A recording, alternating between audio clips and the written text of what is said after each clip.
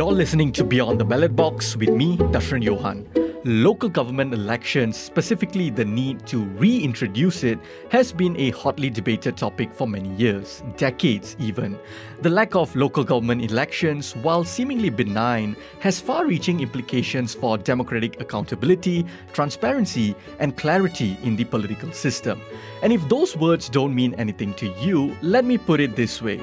Local government elections, or the lack of it, has direct implications on people's everyday issues like clogged drains, flooding, the walkability of your city, ridiculous development projects that you scream angrily about with your neighbor, and much more.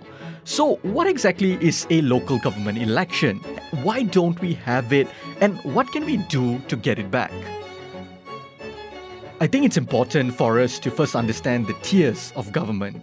There is a common misconception that we only have two levels or tiers of government, which is the federal and state. But in reality, Malaysia is a federal parliamentary democracy with a system of government that is divided into three levels: federal, state, and local. Each level has its own responsibilities and powers, and all three work together to govern the country. So, the federal government, led by the Prime Minister as well as the MPs that reside in Parliament, is responsible for matters that affect the entire nation, such as national security, foreign affairs, and economic policies. So, think about big picture questions like, do we want Malaysia to be a secular country? How much money should we spend on military versus healthcare? Do we want a capitalist economy, or a socialist economy, or something in between? Now, the state government, on the other hand, led by Menteri Besars as well as aduns that work in the state legislative assemblies, have the power to craft laws that govern their respective states, which includes land and forest protection, among other issues. And finally, we have the local government, which is led by mayors, also known as Datuk Bandas, and are responsible for matters related to local administration, such as garbage collection, town planning, and the maintenance of local infrastructure. But if we don't have local government elections, then how are local councillors and mayors selected? I previously spoke to Jeffrey Pang of the NGO Gabungan Tindak Malaysia. He also works closely with Bersih. Here's what Jeffrey had to say about the matter. Councillors that are in charge of the policies of the local councils are no longer elected, and they are actually appointed. And these appointees are normally political appointments. Every local council have a ketua, and the city council is the mayor. And of course, the mayor, in passing policies, needs the councillors. Normally, there's 24 councillors in a council, and these are equivalent to directors of a company, right? So they are actually the final decision-making body over there. And of course, they also have a department called OSC, One Stop Center, where the councillors are also present. And that is the final point where they approve development projects. So they are appointed by political parties, and all the different parties, of course, will be in the same council itself. And the way they cooperate is quite important. So earlier on, when it was under one government, everybody followed the thoughts of that government itself. But later on, I think 2008 onwards, and when we had the PH ruling, they brought in NGO councillors, and these NGO councillors were actually appointed by the political parties, but they are actually NGOs, and they represent a sort of a counterbalance voice to those political appointees. So unfortunately, all this has eroded already, and everything is back to appointed councillors. So the difference is, if we have got appointed councillors, then it may not be so efficient, because appointed councillors, their responsibility is towards the political party or their political masters that appointed them. So the interest of the political party comes first, and not the public, although they do profess that they take public interest into account. But there is no representation by the beneficiaries itself. So this has proven to be a conflict of interest. And we find that people that are not from the same area are appointed as councillors, and it's like a training ground right now for budding potentials politicians. So usually they become a councillor, and then later on they will become an adun and become an MP. So it's a whole political machinery instead of a proper system where the interest of the rakyat is put ahead of political interests. So, our local government, including our mayors, are all appointed by either the state government in general or the federal government in the case of Kuala Lumpur. Speaking of, while all states are impacted in one way or another because of the lack of local government elections, it especially impacts the people of Kuala Lumpur. Here's what Iskandar Faris, who is part of DAP's youth wing of the Federal Territories, had to say when I interviewed him last year. KL achieved its city status in 1972. Then it became the Federal Territory in 1974. So this admittedly made KL become the capital city, and it needs a territory of its own. When it becomes a Federal Territory, it's an administrative area under the direct and exclusive jurisdiction of the federal government. A Federal Territory is part of the federation, but it's not part of any state. So it's directly governed by the government of the day, or the federal government of the day. This is not an unusual practice. We have seen it in Australia, where the Australian Capital Territory, the ACT, is governed in a similar manner. Even Washington, D.C., we have Brasilia in Brazil. Even Jakarta has a different arrangement. But what I want to highlight is that all these places has some sort of an election at the territory level. So becoming a territory itself doesn't exclude them from being able to elect their own government. So that is where we differ in terms of the governance for this territory. When we talk about Kuala Lumpur as an area, if we compare to other states, it does deserve to have its own territorial government, just given by the fact that a lot of resources is being invested in this. Like I said, KL City Hall is allocated about 2.7 billion, which is the highest allocation if we compare to other states. So rather than focusing on the classification, I rather emphasize on the need for these people who are living in these territories to be able to choose their own representative. Alright, we do need to go for a very quick break. After the break, we continue our deep dive on local government elections. Keep it here on Beyond the Ballot Box, BFM 89.9.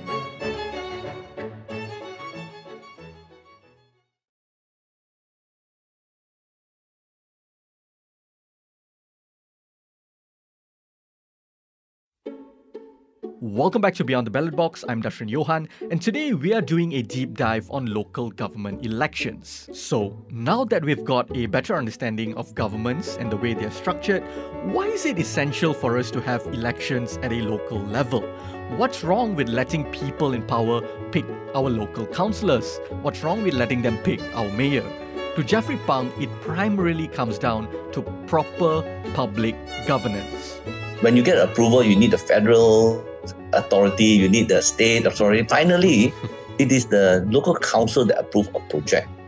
And that is why there's a lot of reluctance when one become a government to introduce local council election, because then you have got an independent group of people that will be monitoring you. Right now, if you want to pass a project, you just tell your councillor whip. In every council, there's a whip for the party. They will just follow the whip, without question. So this is a conflict of interest. And as you see how our cities are developing, you can see that this governance structure is really causing a lot of problems. In Bukit Kiara, you can see that things are always having to fight over and over again. Right. So every government that changed, you have to fight again. So I think it's wasting the productivity, but it's a structural problem.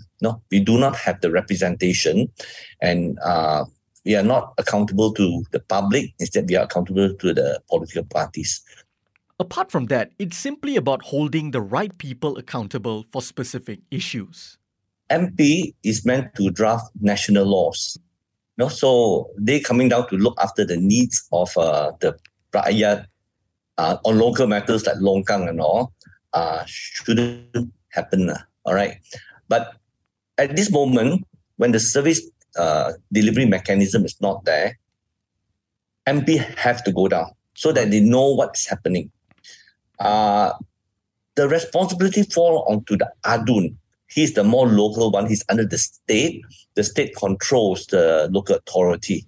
So effectively, it should be done that way. So we have the same thing. If you cannot get the MP, you get the ADUN, and the ADUN will try to get the councillor to solve it out, or else he will try to solve it out as well. So it gives them a lot of picture opportunities. So they are walking around helping with the longkang and the potholes and all. Right. But this is not their job. Why do I say that? MPs shouldn't be disturbed with all the local things. It should be done by the ADUN. But right now, they will lose the vote if they don't go down. So we are wasting their time doing that.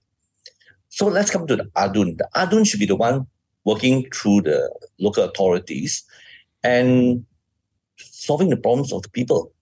All right. But that is a misunderstanding of the role. They tend to look at longkangs, take photographs, but they forgot that the role of ADUN is to make sure that the state forces a good system on the local councils. Right.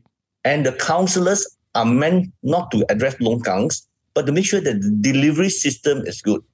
So if I am going to the PBTs or the local councils and I get my problem solved through the ADUN system and all, that is fine.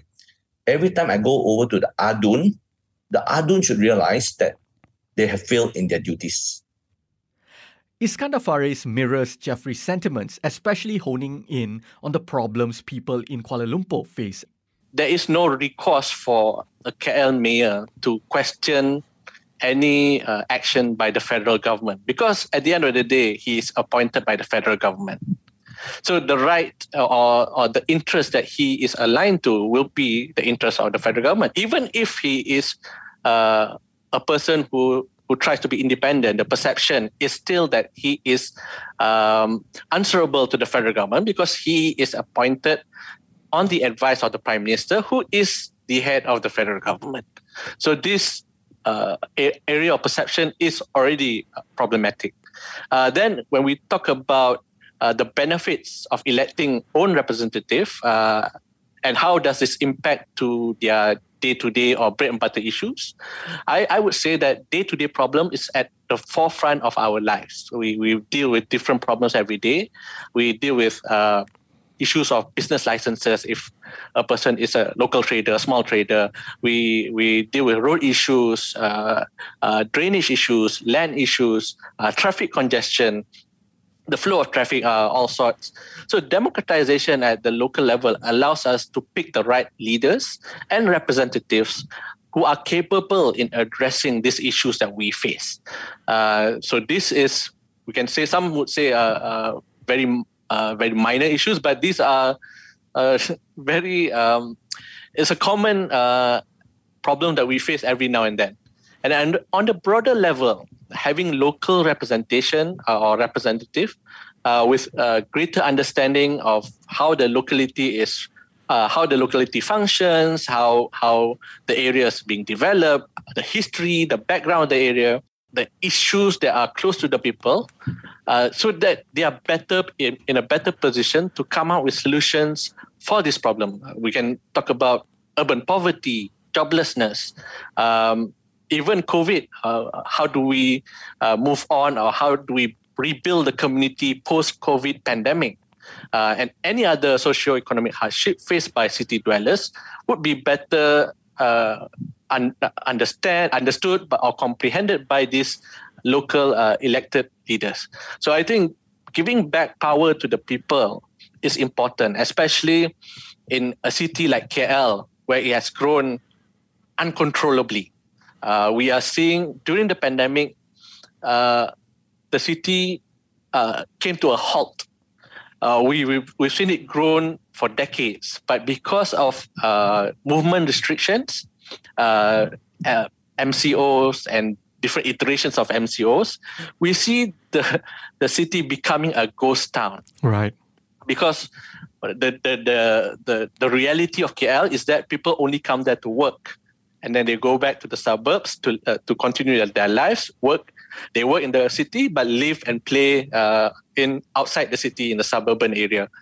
So this will contribute to future decay of KL as people move towards the suburban area, because KL becomes too expensive to live. The lifestyle in KL becomes too expensive to be affordable.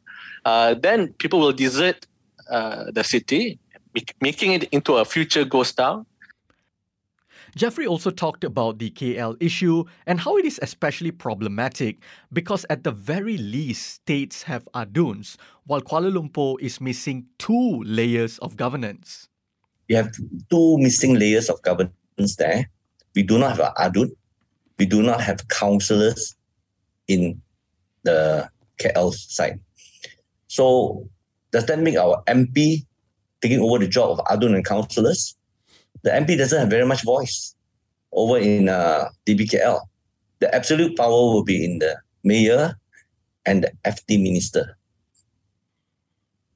And when that happens, even when PH took over and we have a FT minister over there, the amount of complaints that go up there was tremendous.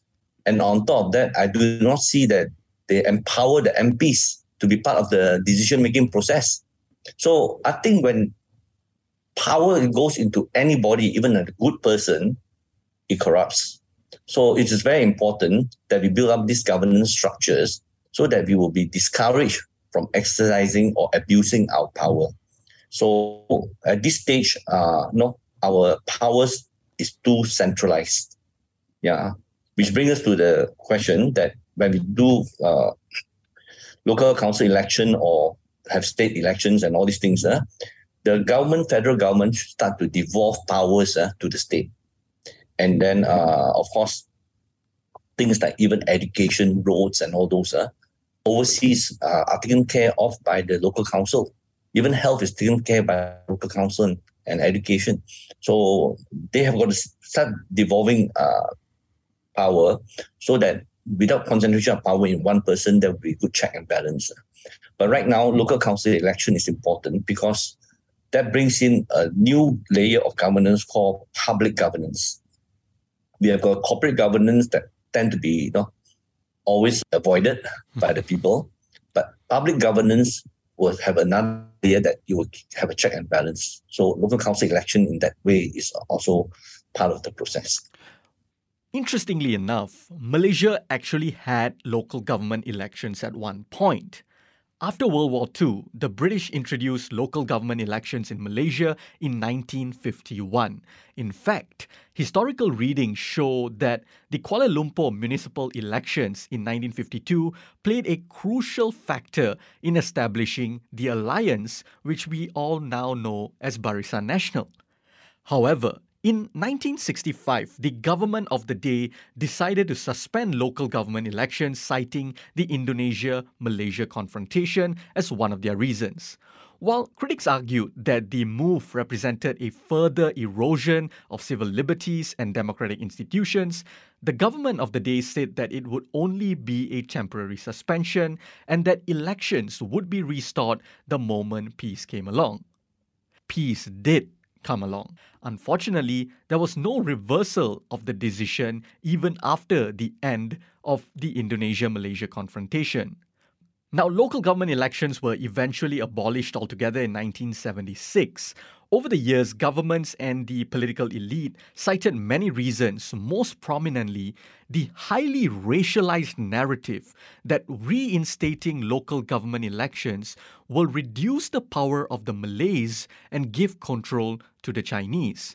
But is there weight to those arguments? I think politics is a very perception kind of game where people create a perception. I think there were some opposition parties that says that play up the racial card. But in answer to that, there is this 2010 national census that says that there are 148 local authorities. there are 3 city halls at the time and 37 municipal councils and district councils 99. How many of them are Chinese majorities? Only 2 or 3%. And that is in 2010. Now, 12 years later, the population of the Chinese have grown so small, you can see that there is no justification in that kind of argument. So it's actually a racist kind of argument and a racist plan, not backed by the data. The data clearly show they are not in the minority. But in spite of that, we are wanting a good person to be looking after us. No? Whether it's a Malay, a Chinese, or Indian, it doesn't really matter. As long as we play the racial card, Malaysia will not progress. So, no, there's no justification in that kind of argument saying that they will lose power, that kind of thing. It's not about power anyway, it's about serving the people. Here's what Danish Prakash Chako from Tindak Malaysia had to say. It's an outdated point of view. Yes, many decades ago, the non-Malays were the predominant community in the urban area, because this argument tends to focus on the urban councils. But let's be very clear. Among the urban scene within Malaysia, the whole of Malaysia, in 2019, 57.6% of the urban population are from the Bumiputra community, right? So if you actually dissect it by the ethnic composition by local authorities in 2010, this is 10 years ago, majority of the municipal councils, the councils that Pastaments like Subang Jaya and the equivalent, they're predominantly Malay. Right? So this argument that, this will create division because in the council you might have elected non-Malays and that will create a potential race problem, that's redundant. Actually, it's a scare tactic using outdated facts. So let's not be bought off by these arguments. And by the way, this argument is only applicable for Peninsular Malaysia. You don't hear that sort of argument occurring in Sabah and Sarawak. Another argument frequently cited is the cost of holding these elections. But does the cost outweigh its benefits? You will judge it by the impact on the people. At the end of the day, if local councils are well run, the people live in a better, cleaner environment and more sustainable. So what is the cost? The cost was estimated at $2 million per PBDs. And in 2021 December, the Housing and Local Government KPKT Minister, Datuk Seri Rizal Marakan, he says that it costs 302 million nationwide. Is a pittance compared with the sort of inefficiencies, the lot of suffering that the people are getting. 302 million is really a pittance on that. So you do not look at the cost of it, which still I say is not a lot, but the consequence of it is high. When you get a land that's approved for development and is a retention pond, you will get things like Sili Muda and all, where the people lose all their sufferings and their properties as well. How do you measure that in terms of cost? So I think it's wrong to look at just the cost, because at the end of the day, I think the check and balances are very important. Some experts like Danish Prakash Chako from Tindak Malaysia say that there is no doubt that these elections will be costly. But just like Jeffrey and many other experts, he says it's totally worth it. Any elections is not cheap. And even the idea last time that someone, I think the previous minister said that a local council elections for one council costs 2 million ringgit. I think that is an understated value. I estimate for, let's say, when you do for Kajang, it's 9 million. But you look at the cost in relation to the revenue of the council, it is very small. Because once you create the channel for accountability, that means your council has to respond to the needs of the public. So you have better policies. Better policies also means better use of the revenues for the benefit of the public. So that will outweigh all the cons that people like to raise about, for example, the cost of elections. Okay, so now that we know that we need local government elections back, how do we actually get there? Jeffrey has some advice. First of all, the legal side of it. there is no need to change the constitution.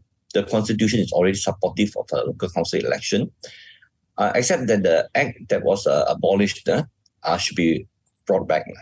And I think previously under Zuraida, she was one that was pushing for it, and they prepared a draft act to be implemented. So it's a matter of passing the act, and then we are back into action already.